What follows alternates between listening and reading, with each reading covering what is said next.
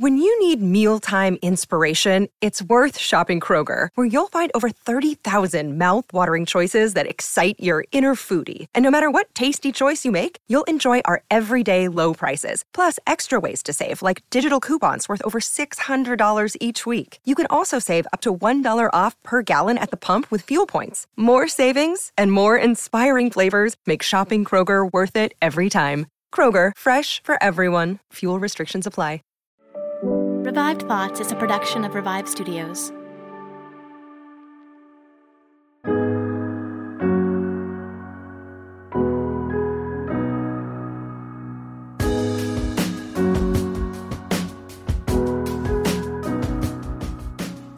This is Troy and Joel, and you're not listening to Revive Thoughts. Although this will show up in the Revive Thoughts feed, this is actually a Revived Thoughts Deep Dive Part 1. We are incredibly overdue for this. This took a long time to create. If you have been a listener a long time, you probably remember the last time we had a deep dive was Joan of Arc. And before that, you would know there was the First Crusade. And before that was the Salem Witch Trials. Now, this episode, I can only tell you, was so delayed because I moved to Cambodia and then Indonesia. But also, this episode is incredibly delayed because it is one of the toughest subjects. It is without a doubt the toughest subject I've ever had to study in church history since we started Revive Thoughts. This has been an idea I have had since very early on. I'll discuss that in just a minute. But it took so long to figure out and be able to give you answers that I feel confident with, like 75% confidence, because that's as high as I can be confident on anything. 75, that's good. If I hit 75, that is a surefire. That is like practically as written in stone as you can get about this subject.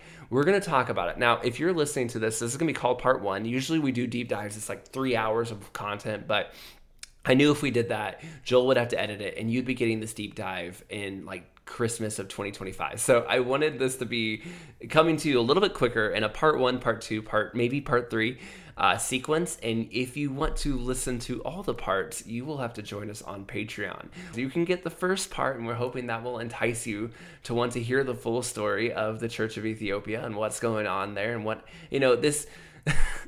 If you've listened to deep dives before, if you have not, I apologize. But if you've listened to deep dives before, you'll know that I almost always say something like, well, to find out what happened, we have to go back. And like, if the subject is the Salem Witch Trials in 1600s, I'm like, so in 1472. This one is so much worse than any others, because to tell you the story that I originally set out to tell, which happens in the 1300s, I have to go all the way back to 1000 BC. So we literally are telling you the entire history of the story of Ethiopia.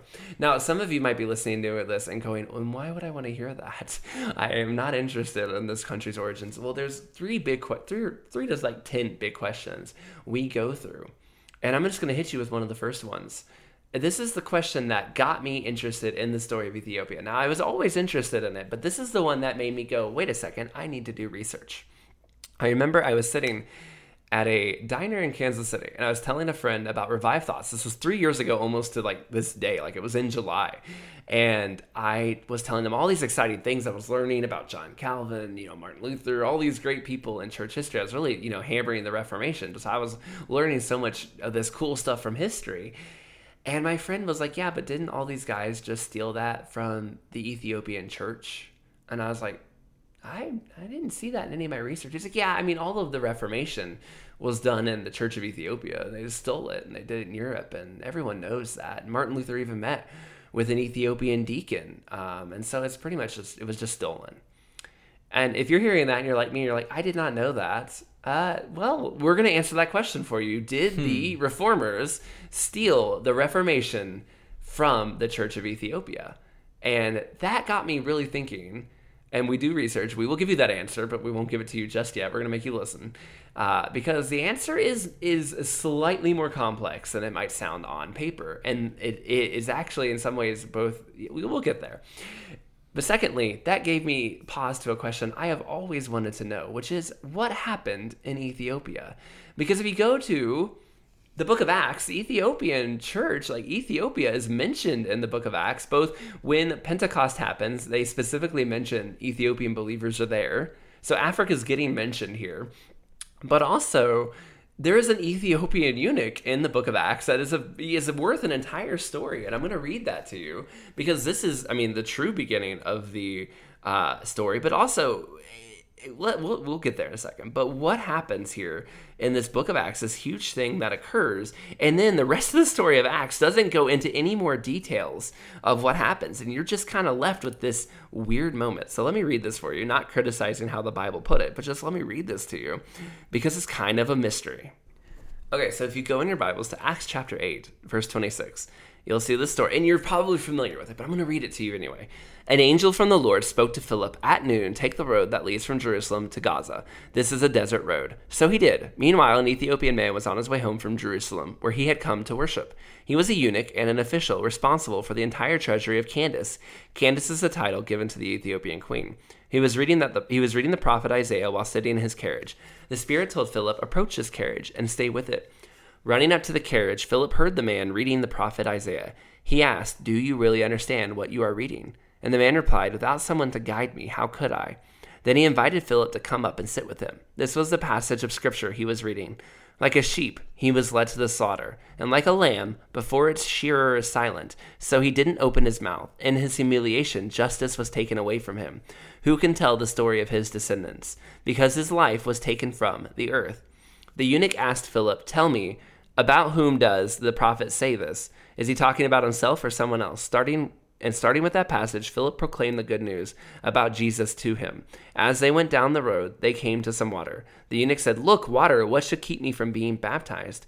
He ordered that the carriage halt. Both Philip and the eunuch went down to the water, where Philip baptized him. When they came out of the water, the Lord's Spirit suddenly took Philip away. The eunuch never saw him again, but went on his way rejoicing. Philip found himself in Azotus. He traveled through that area, preaching the good news in all the cities until he reached Caesarea. So you have this incredible moment. Philip is being told by the Holy Spirit, go in this direction. He meets this gentleman. This is one of the most famous passages for evangelism. This is it is a very common passage. There's so much goodness happening here. And yet, Joel, what happens next in Ethiopia? That's the big question, right? What happened to the Church of Ethiopia? We see it pop up, pockets through history. Eventually, it seems like it putters out a bit. And that's what we're diving into today, and we're doing a little bit of a different format on this deep dive. Troy has been relentlessly researching and becoming the best expert in the world at the Church of Ethiopia. I have not been doing that. I've been sitting here wondering what's taking Troy so long to do all this research, to juggle all this stuff. But here we are. We're going to do a bit of a Q&A type thing where I am asking questions and Troy is answering these questions because he's the expert on this now. I am not the expert on this. I purposely have kept myself in the dark regarding the Church of Ethiopia as to be a better audience surrogate for hopefully a lot of our I'm sure we have a lot of listeners that are pretty well versed in the Church of Ethiopia. I'm not one of them. I am pretty vague. I know the passage you just read, Troy. I know, they get going around like 300 AD out there doing their thing in Africa. They show up pockets throughout history. They're kind of, I feel like, regarded as like a proto-Reformation, like kind of like a a break off, secluded, doing a similar Reformation type thing in Africa. But again, eventually all dying out. And honestly, that's where what I've heard, that's kind of all I know. That's where it stops. And granted, I probably should know more about the Ethiopian church, but the reality of the situation is I do not, and I'm excited. I'm excited to learn today, and I'm all set up here. I got a plate, so it's morning here for me. So I got a plate with some quiche on it. That's my breakfast. I got various drinks. I have a cherry limeade, bubbly water. I got a big water thermos here. It's very important to stay hydrated. I'm a very big advocate of staying hydrated. I'm reclined here in my chair. Not me. I'm an advocate of dehydration. Let me tell you, we are so soft with our 2 cups of water a day. We need to get down to 4 drops and nothing else. No. That is ill advice. Do not take that advice. I'm comfortable. I'm relaxed. I'm like reclined here. I got my microphone set up, so I'm ready to poke holes in your stories and ask questions. Let no stone go unturned as we explore the world of the Church of Ethiopia. Because I mean, there's some controversy around it too, right? There's people that are very much not about the Church of Ethiopia or discredit them or disregard them entirely. And I'm not entirely sure why. But we'll talk about it. I'm curious to hear what you have to say about that. But where should we start, Troy? Well, for starters, let me start with the chapter in Acts. So this is actually really interesting to me, and this is something I noticed almost immediately when I began when I was like, okay, I'm gonna start with Acts and go from there. Well, if you notice in this chapter 8 of Acts happens. The Ethiopian eunuch is baptized. Chapter 9, Peter gets his vision, and in chapter 10, I believe, he goes to Cornelius and it gets them all baptized. Well, wait a second. If Cornelius is considered the first Gentile to be baptized and given the Holy Spirit, well, why wasn't the Ethiopian eunuch considered a Gentile? If we're considering the idea that Acts is for the most part chronological, I've never had anybody argue that it's not, or that somehow they would pick up a Gentile passage and put it before Peter's vision for some unknown reason. If that's not what's going on here, well, why isn't the Ethiopian eunuch considered the first Gentile, right? Is Gentile only mean Greek? It's supposed to mean anyone kind of like not Jewish. Or why would the Ethiopians get a pass on this, right? That alone stood out to me as like, wait a second, there's something interesting here. And I'll give you a couple different... There's one frustrating part about this entire story is there's no one correct answer and there's no one correct interpretation. We just don't know enough about what happened. The records in Ethiopia were not always kept, and the answers were not always done as well. There's a couple different reasons. One is sometimes people will use this passage and say, well, the Ethiopian eunuch was a proselyte. He was a Jewish believer. Maybe he was circumcised. All the different things you would need to be a Jewish believer, but he was not, so he was one of those kind of people, right? He was a Gentile, but considered Jewish. However, I'm not sure why Cornelius, maybe he wasn't circumcised, but why he wouldn't fall under that same category. And I don't know that there's anything in the text to tell us that the Ethiopian eunuch was more Jewish than Cornelius was, other than the fact that, look, he seemed to be going to Jerusalem and he had a scroll of Isaiah. So he must have at some level been considered Jewish. Now, there's a second answer, and that is for a very, very, very long time, and this is going to come up multiple times throughout this deep dive because it actually is very important to the story. There is a large number of Jewish people living in Ethiopia. Even today, the nation state of Israel allows some people from Ethiopia to come in and get Israeli status because they are considered among the lost tribes or among the lost people in the nations. And genetically, they are considered Israelite. Now, that's today. Back then, there were even more. So it's perhaps possible that the Ethiopian eunuch was one of those. One of the people who, if you saw him, you would have known he was Jewish, even though he was an Ethiopian eunuch. And that at different times, some scholars, I think this might be overblown, but some would even say that the population of Ethiopia was as high as 1/3 Jewish. I think that's probably pretty high, but that could explain why that wasn't considered, when we say Ethiopian, we think someone from Africa. When they said Ethiopian in Israel, they might have thought, oh yeah, that's probably just one of our Israelite, brothers who lives in Ethiopia who, has been disconnected from us for a time, but look, he's still coming to Jerusalem. That would have been clear to them in a contextual way that is not clear to us. And so those are two possible answers to the question as why the... What do you think? What's your money on? What do you think it is? To be honest, this is a 50-50 flipper. I don't know. I did a ton of research on this. And the problem is when you do research on like, hey, are these people a part of the lost tribes? Boy, let me tell you, you Google what happened to the lost tribes of Israel, and you will end up swept away in a vortex where everybody is a part of the Eskimos, the North Americans, Japan, Malaysia, China, everybody, the Huns, the Mongolians, everybody is Britain, Scotland. Everyone's a part of the lost tribes of Israel. If you go down that road, and who knows, right? The 10 tribes were lost. Maybe, I don't, but probably not, right? But you're essentially saying the same thing, right? You're saying that he wasn't seen as a Gentile because he was yes. recognized as Jewish for one reason or another. Possibly, which I think is very interesting because if you read that passage today, did you automatically assume, yeah, well, of course not, he's Jewish, right? I wouldn't have assumed that. That was something that was lost on me. And so already you can see that Ethiopia is more complex and a little bit differently situated than Rome. In the fact that no Roman citizen, with the exception of Paul, I guess, but no Roman, you would automatically assume that they were Jewish. That was something they would have had to tell you. But with the Ethiopians, maybe it was that they were already considered Jewish, or maybe this guy was a proselyte and it was pretty obvious he was. I'm not, and that's another thing too. How did a eunuch even get into Jerusalem? Because technically they weren't even, I'm pretty sure, allowed in the temple at that time. Yet he's going home with a scroll from Isaiah. There are questions of what's going on exactly here that go a little bit beyond the scope. But the Ethiopian eunuch heads off in a chariot. And as a kid in Sunday school, I remember that this was like, and the kind of the Sunday school teacher goes, and to this day, there's an Ethiopian kingdom that's Christian. I was like, wow. And it sounds like the Ethiopian eunuch goes and starts that kingdom. And that would be false. That's not what happened. That did not occur. Although there were Christians in Ethiopia, like there were Christians in pretty much every part of the ancient world, the church as a like real body of believers did not get started under the eunuch. In fact, it did not get started either under Matthew, who is famous. You know, the church history story goes that Matthew went to Ethiopia and was speared to death. Now, the Ethiopian church goes, hey, we never killed an apostle. He was fine here. We all liked him. But they also say that Matthew did not start the Church of Ethiopia. Everyone agrees that the Church of Ethiopia does not start until the year around 300 AD.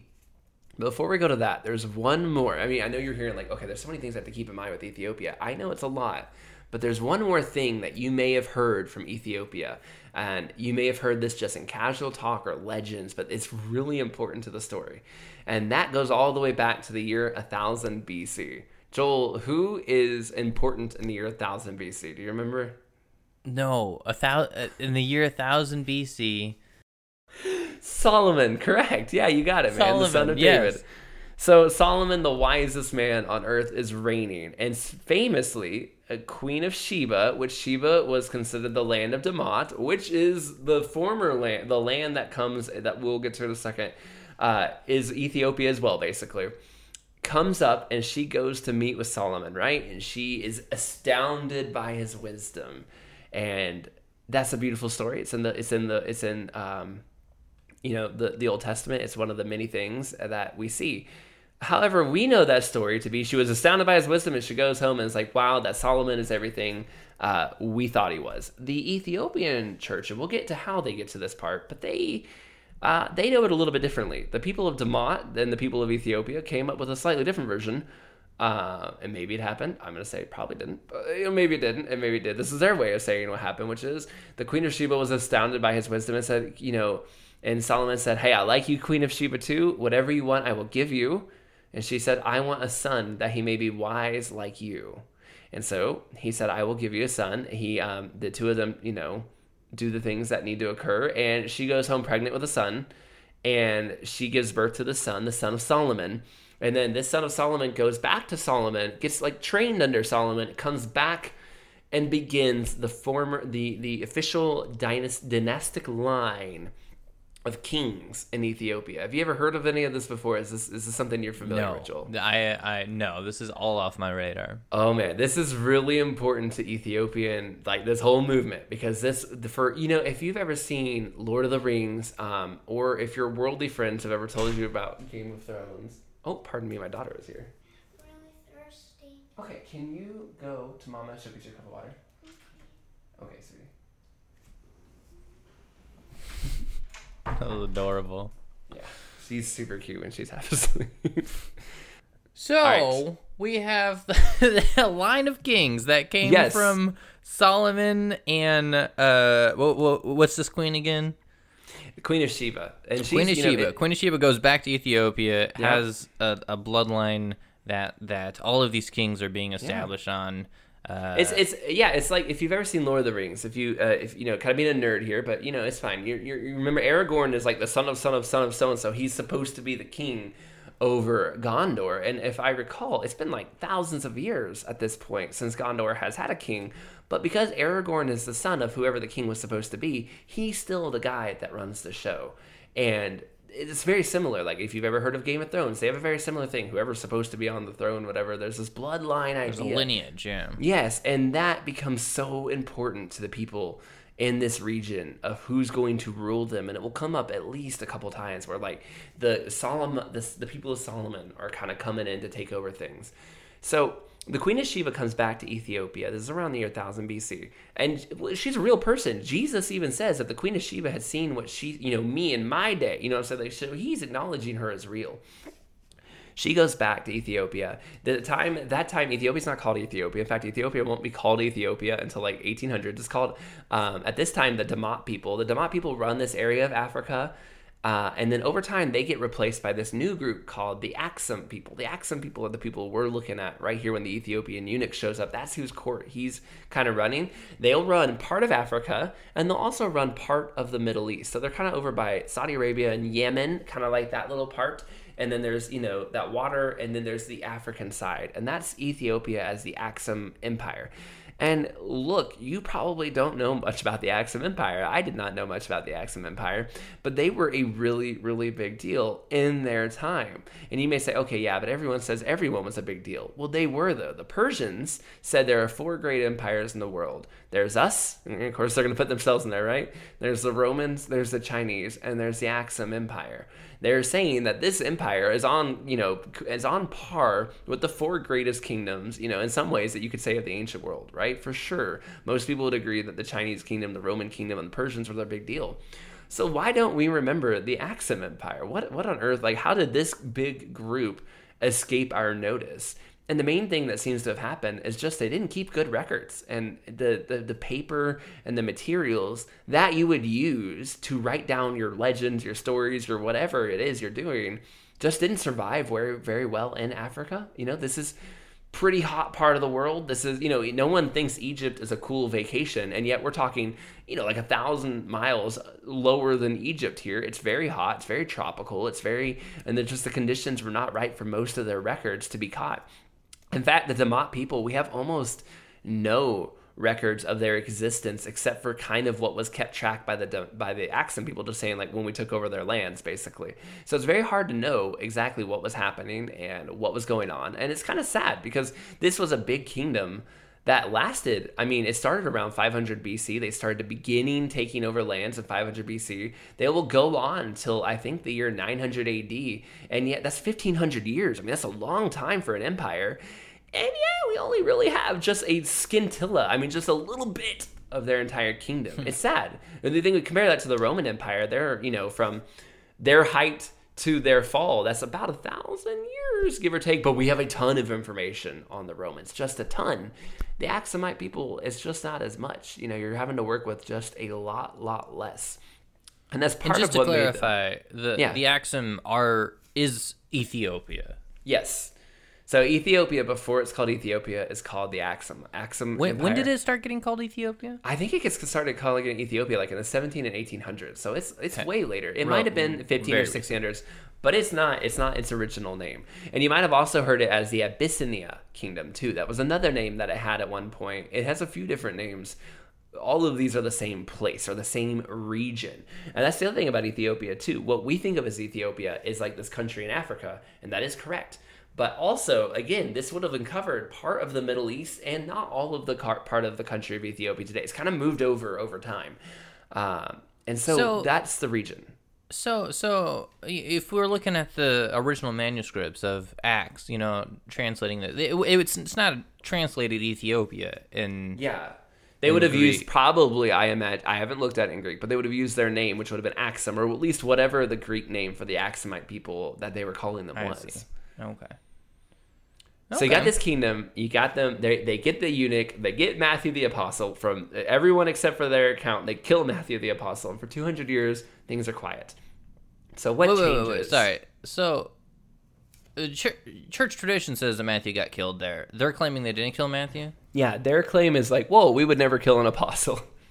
Where do we get that Where did we get that account from? From everyone I know else. that's off topic, but Yeah, that one just comes from everyone else. The Catholic, the entire world, because look, when it comes to everyone, we say the apostles were killed. We don't know. I mean, that's not scripture, right? It's not inspired by God. That is the story and the legend, and there's plenty of evidence to believe it because there are plenty of like outer lying accounts where people are kind of saying, yeah, that seems to be what happened to the apostles. In the case of Matthew, it was all the evidence points that he went to Ethiopia and died, but the Ethiopian church just from what I can tell, this doesn't want to say they killed an apostle.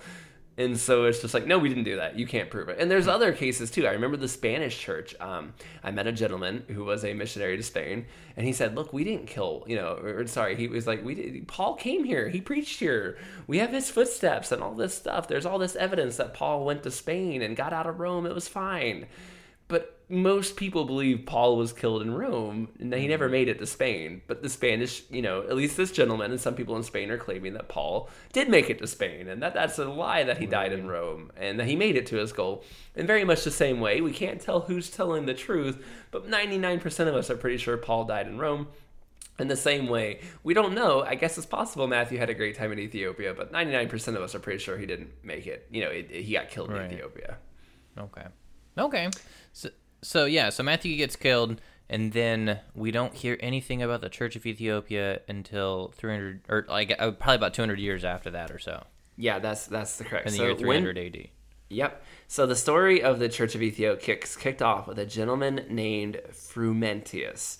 Frumentius is a very young man when this story gets started. Actually, he is the son, or no, he's the nephew.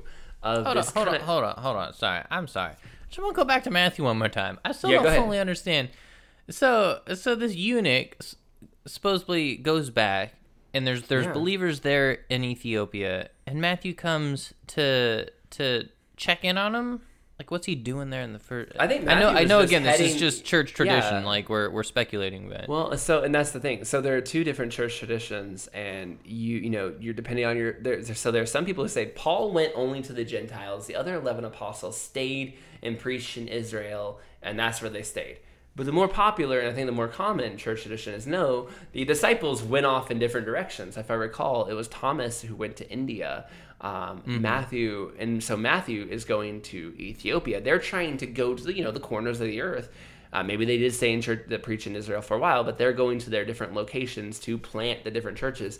And Matthew's place to go was Ethiopia. And again, most of them don't survive. They all die in different ways through this process. And that's how I have heard it, know it. That's how I think most of us know it. But again, there are some people who think they never did leave Israel, that they stayed. But if you believe that they left and that they went and died on the mission field, this is where Matthew would have been.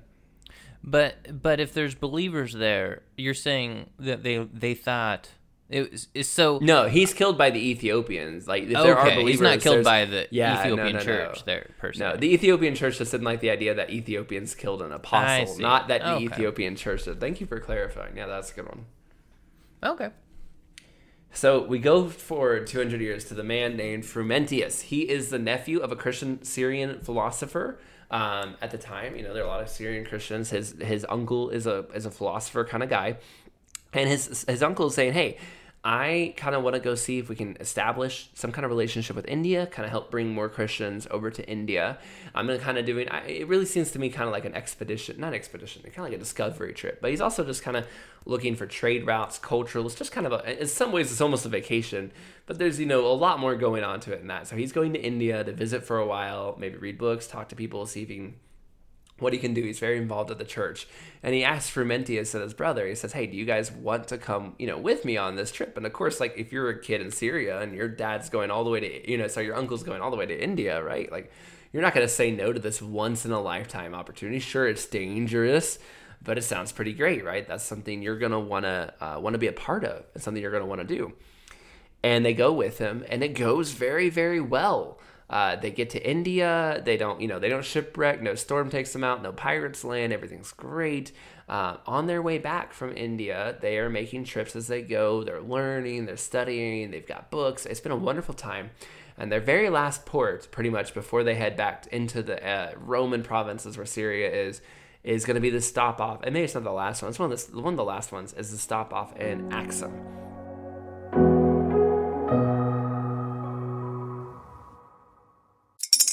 Spring is in the air at Littleton Coin Company, and we want to help you brighten your collection. Visit us at littletoncoin.com all month long to enjoy 15% off your purchase. With a wide selection of coins, paper money, supplies, and more, Littleton Coin Company has something for every collector's taste. Use promo code SPRING at littletoncoin.com for 15% off your purchase all month long. Restrictions apply. Littleton Coin Company. Serving collectors since 1945. When you need mealtime inspiration, it's worth shopping Kroger, where you'll find over 30,000 mouth-watering choices that excite your inner foodie. And no matter what tasty choice you make, you'll enjoy our everyday low prices, plus extra ways to save, like digital coupons worth over $600 each week. You can also save up to $1 off per gallon at the pump with fuel points. More savings and more inspiring flavors make shopping Kroger worth it every time. Kroger, fresh for everyone. Fuel restrictions apply.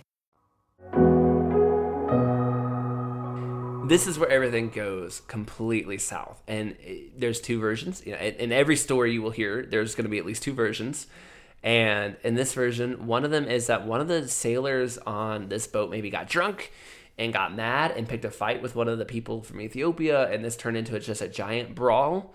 And another version is they just said something that the Ethiopians didn't like, and the Ethiopians were kind of already ready to go to kill some Romans. I don't know that that would be the case, because Axum was completely a trading empire, and so taking off Rome doesn't make a lot of sense. Something goes wrong, and everybody on the boat is killed. Now, another version is that the two kids are spared because they're kids. But more than likely, at least the more traditional version, is that Frumentius and his brother were nearby, not on the boat, but were studying some books near a tree. And when they came back, oh my gosh, everybody's dead, basically. They had been killed after this brawl broke out, including their uncle, and they didn't know what to do. Now, the Axumites, the people there, kind of talk with them, realize these are two very educated children, highly educated, because their uncle was a philosopher and been teaching them.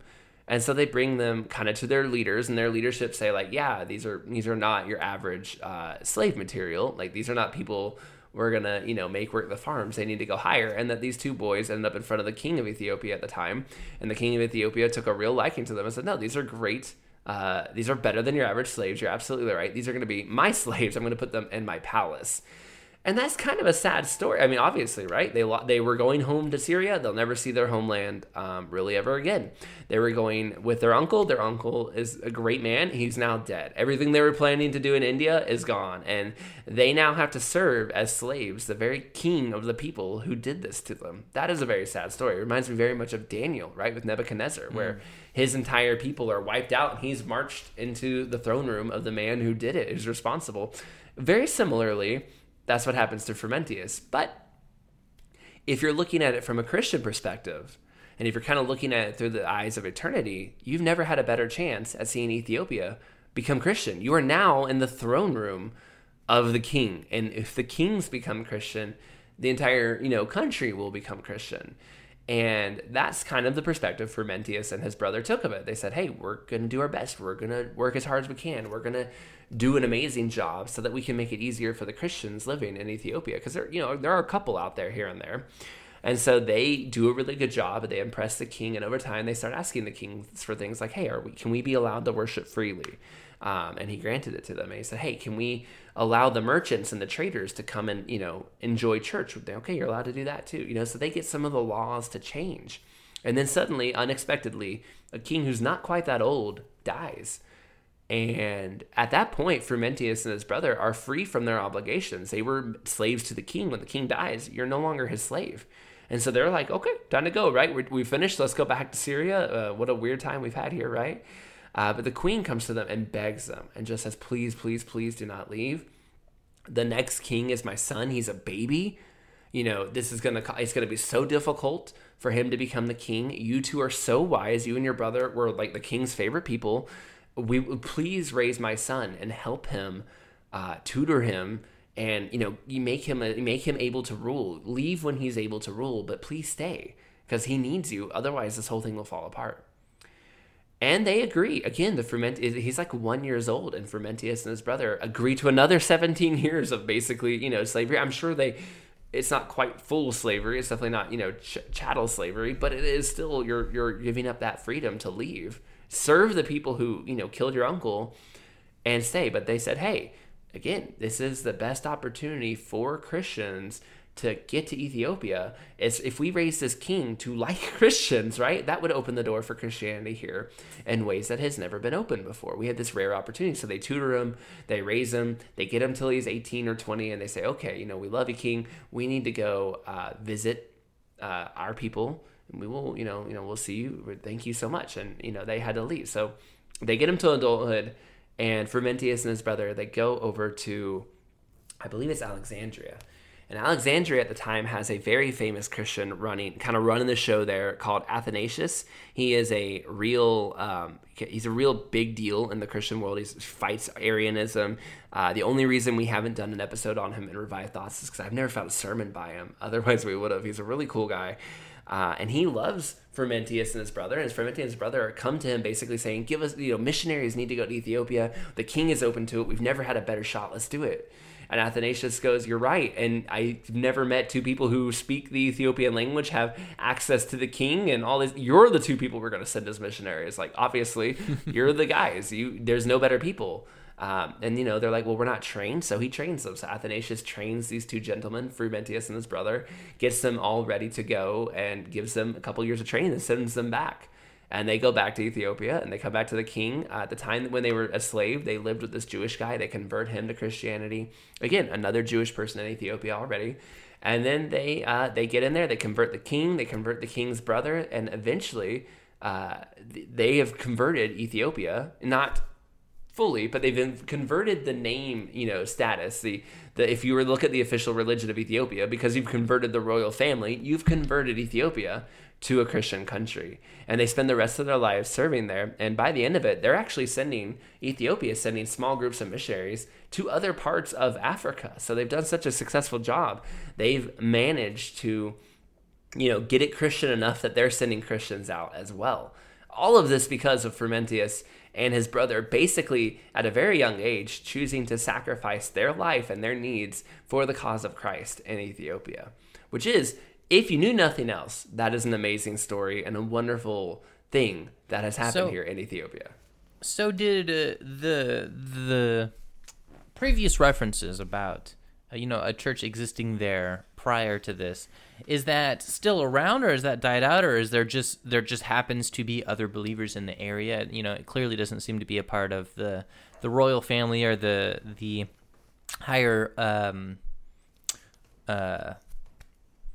people there. But so there were some Christians, but there's no bishop. And like to us as evangelicals, we're gonna go, okay, and but to them and the 300s, that basically meant the church wasn't there. There's nobody ordained, there's nobody leading mass or whatever. There's none of those kind of community things happening, and no one from Ethiopia up until this point is being invited to like the different councils, right? But the big councils, the big things going on aren't happening. Now some people have mistakenly said that Ethiopia was the first kingdom to become Christian. That would be Armenia, and then followed quickly by Rome, and then Ethiopia comes right there in third. But the good news is, yay, Ethiopia's made it, right? They're Christian. The bad news is this really only happened in the capital. And yes, the capital was kind of at least nominally Christian for 100 years or so, but they weren't really truly Christian.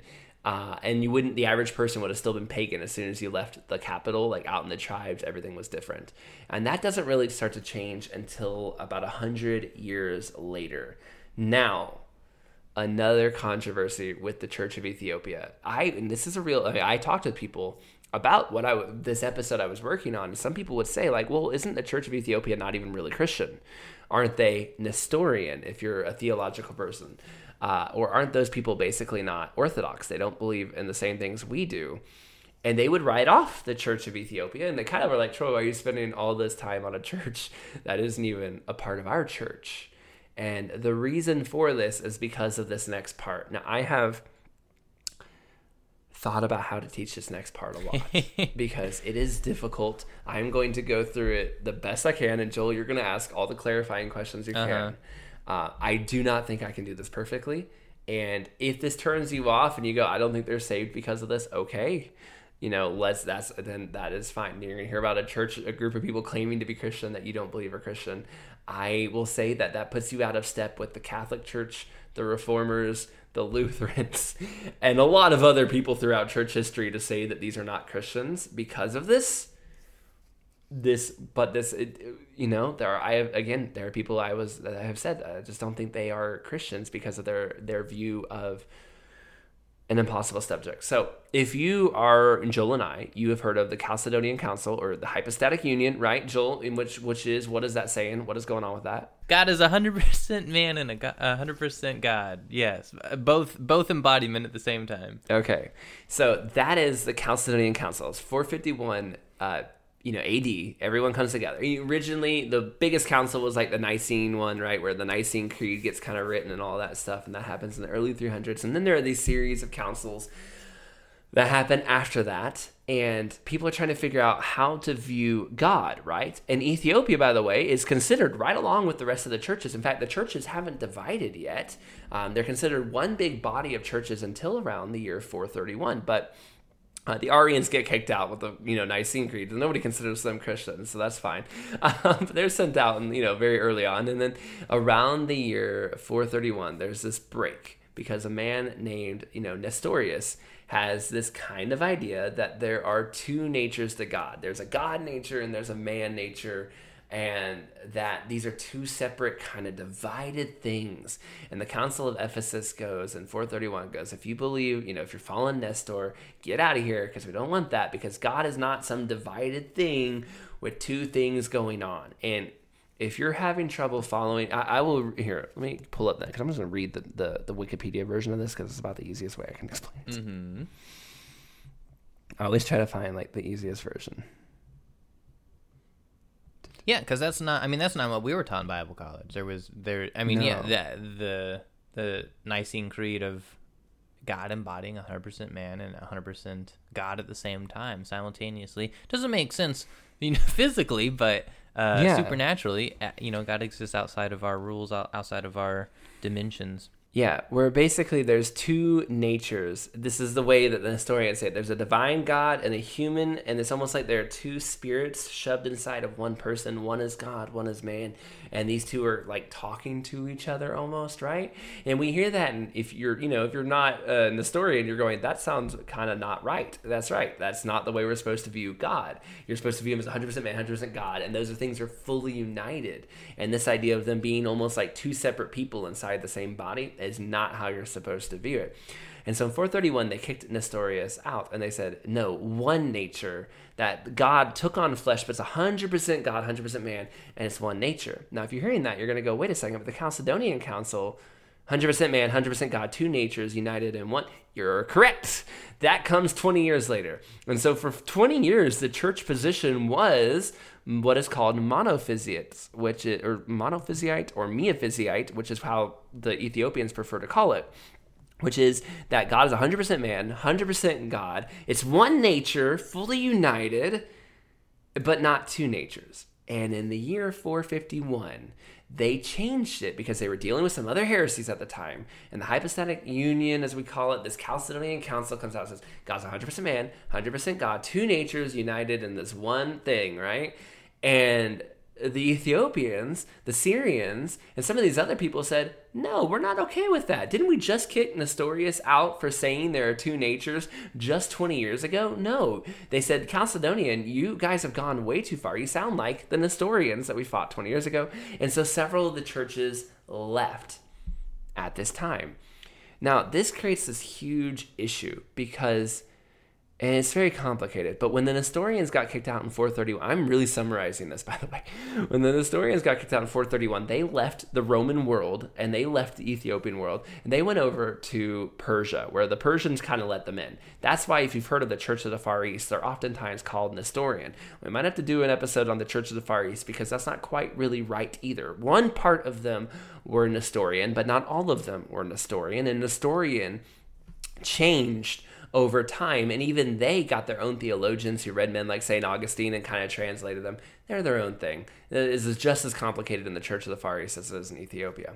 This other group of people, the Armenians, the Syrians, the Ethiopians, this kind of group that left that will become the Coptic Church, they said, we don't agree with you, Chalcedonian. That sounds too much like the Nestorians we fought before. We think that God and humanity was perfectly bound, one nature, that the Logos became flesh perfectly. If I can read it to you, and I'm just reading to you like the Wikipedia version. Yeah. This is like this not because like I used Wikipedia to understand this, although I'm gonna lie if I said it wasn't kind of helpful, but also because this is kind of like the simplified-ish version of how we can understand what's going on here. So here's kind of a quote, a much later quote describing it, where they said basically they believe in one nature of the incarnating Logos taking on the flesh. And if you're like me, you might be listening to this and going, okay, what are we even talking about? This just sounds like you're having a semantical battle. Like you're just battling over words for the sake of battling over words. Some people are going to hear this and go, I don't like the Church of Ethiopia because I really think we need to stick with the Chalcedonian version. Look, I am with you. I also am a hypostatic union guy. I want 100% man, 100% God, two natures united in one. But would I be willing to kick somebody out of my church? Or would I be willing to say that the church down the street is not a Christian church because they believed that that God and man were one nature, not two? Is that enough to kick them out? A lot of times we confuse battles with Jehovah's Witnesses and Mormons or with the Church of Ethiopia today, which is very different than the early Church of Ethiopia, just like the early Roman Church is very different than the Church of the Vatican of the 1500s, right? We confuse these battles and we go, no, we must be exact in our terminology. But one thing we have to remember too is, they were not fighting in the same language. The Ethiopians weren't Latin speakers. They knew Latin to trade, but they spoke Syrian and Ethiopian. They had their own languages. The Latin-speaking churches are over here saying it has to be two natures, and the Syrian and Ethiopian-speaking churches are going, I don't understand what you're doing. It sounds like you become Nestorians. How much did that language difference and barrier cause a problem? The other thing, too, is these churches are also having a battle over politics.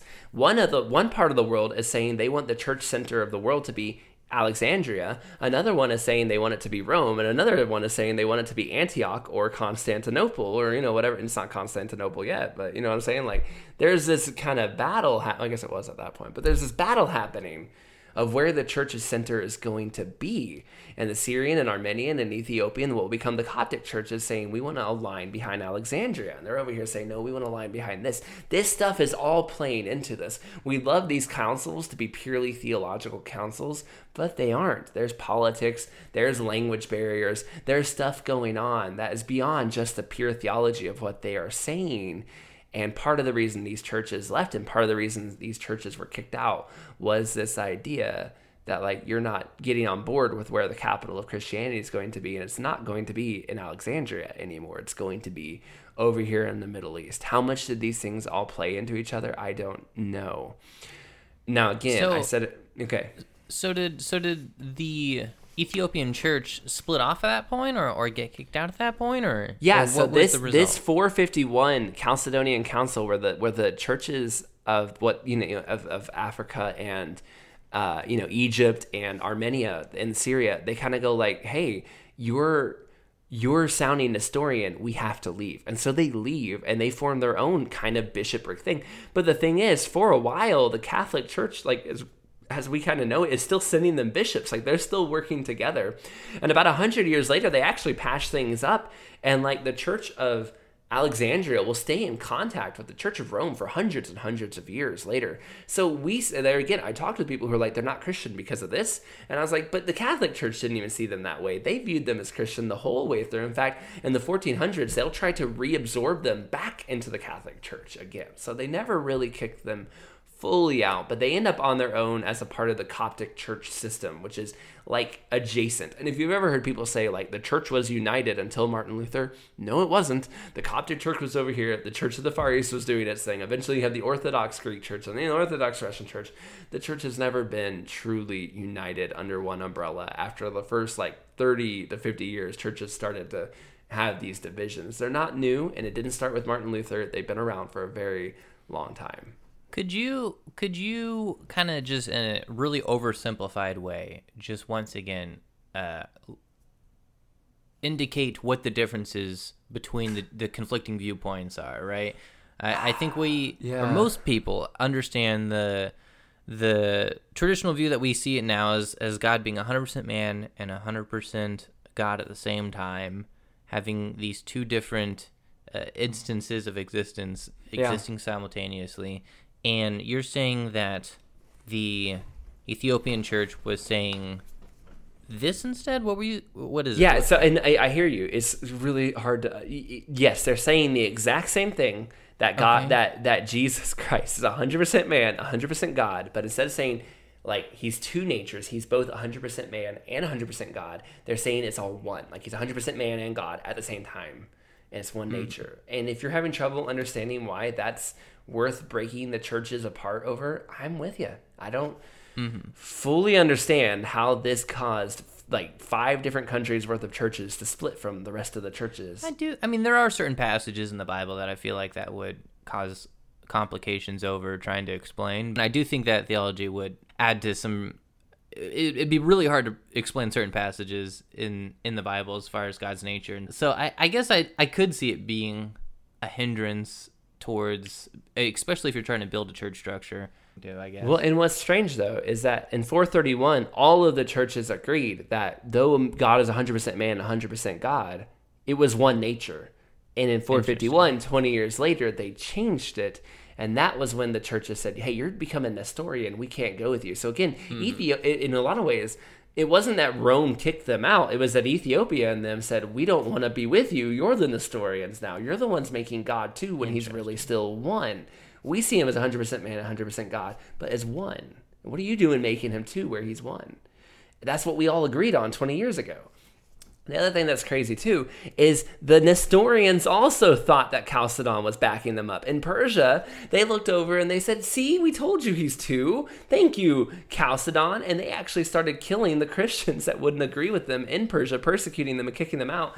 And the churches of Armenia and Syria and Ethiopia and all these people had to write letters to them basically being like, hey, Persian churches, Nestorians, stop using Chalcedon against us. We'll quit trading with you. You can't persecute our people.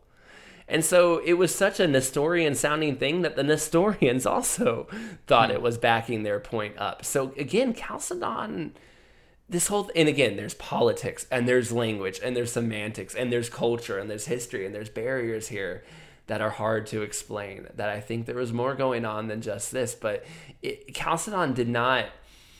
If the idea was unite against this new heresy, I don't think it went over the way it was supposed to. And this is someone who completely agrees with the council that God is 100% man, 100%. I would say the two natures is where I land.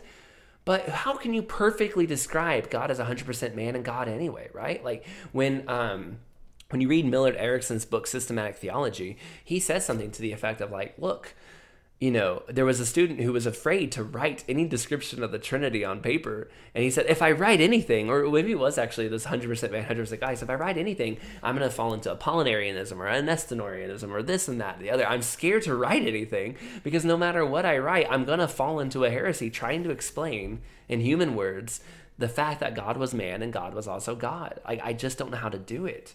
And Erickson was kind of like, I get that. And I feel like that's what happened here. We as humans are trying to put a divine miracle, which is God becoming humanity, into human words and systematic terms that we can understand.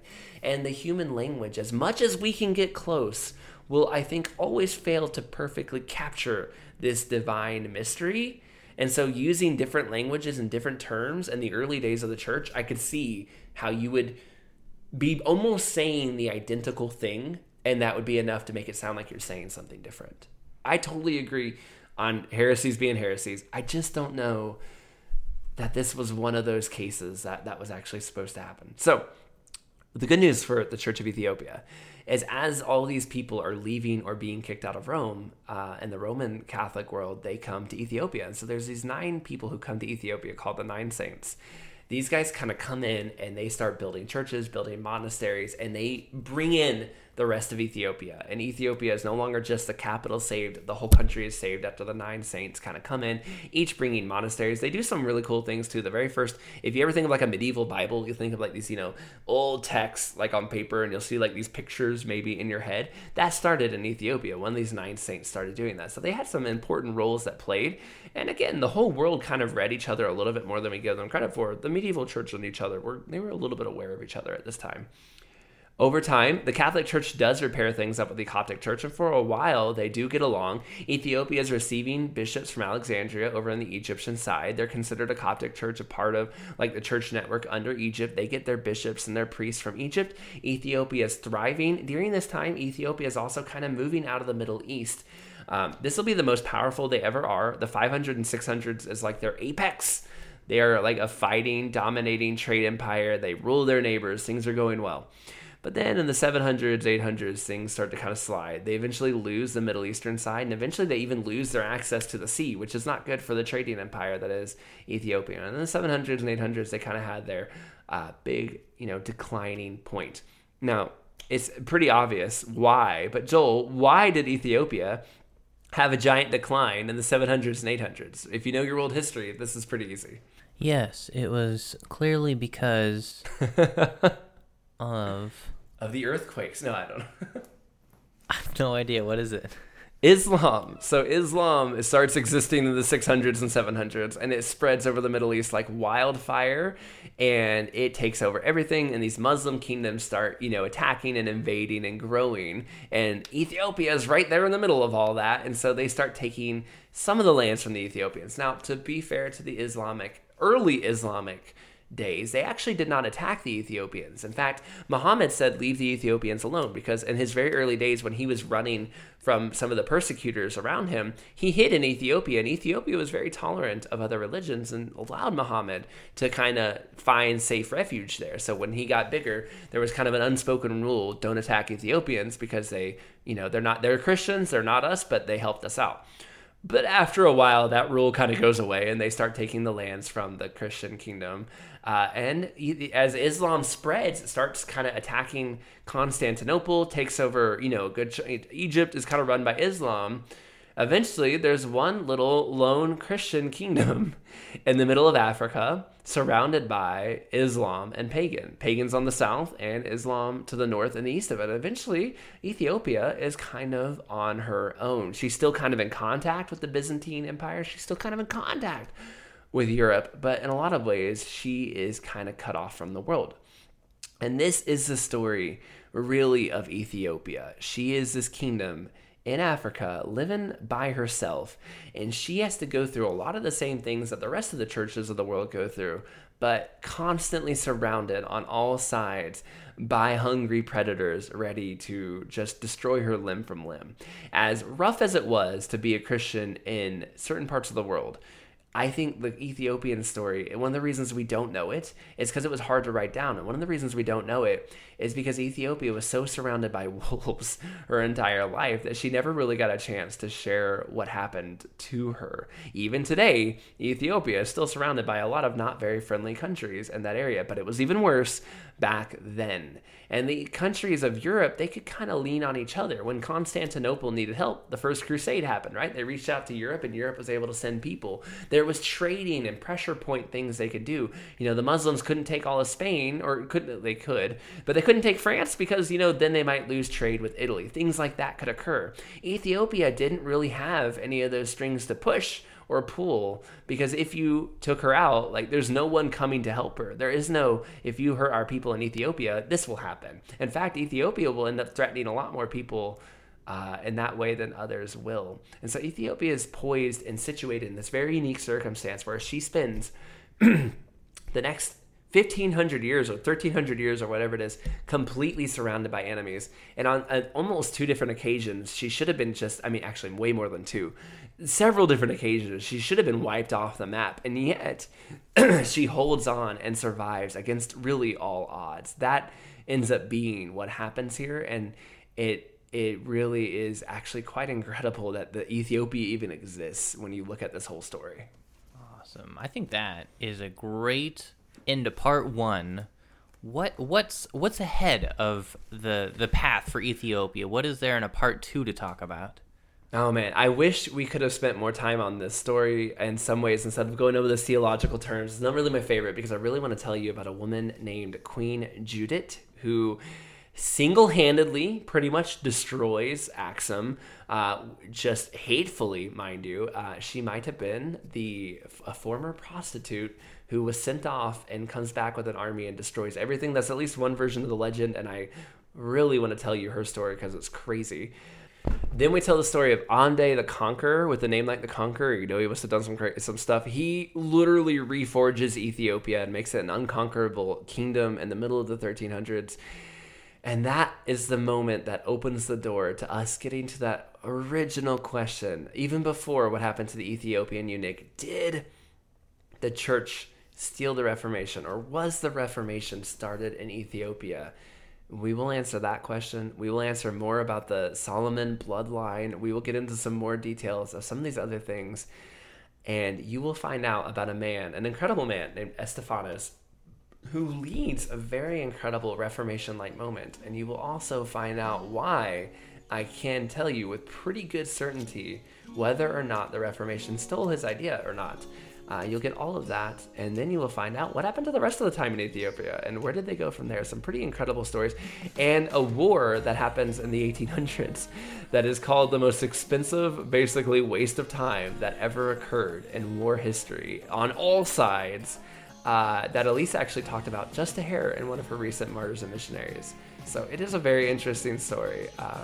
I hope you are a little bit interested in where this is going because, trust me, the best stories are definitely to come. We covered the basics of how we got to Christian Axum. Yeah. Now let me tell you what happens to how Christian Axum gets destroyed and then rebuilt, becomes one of the most powerful kingdoms of Africa, and then has its Reformation Martin Luther moment.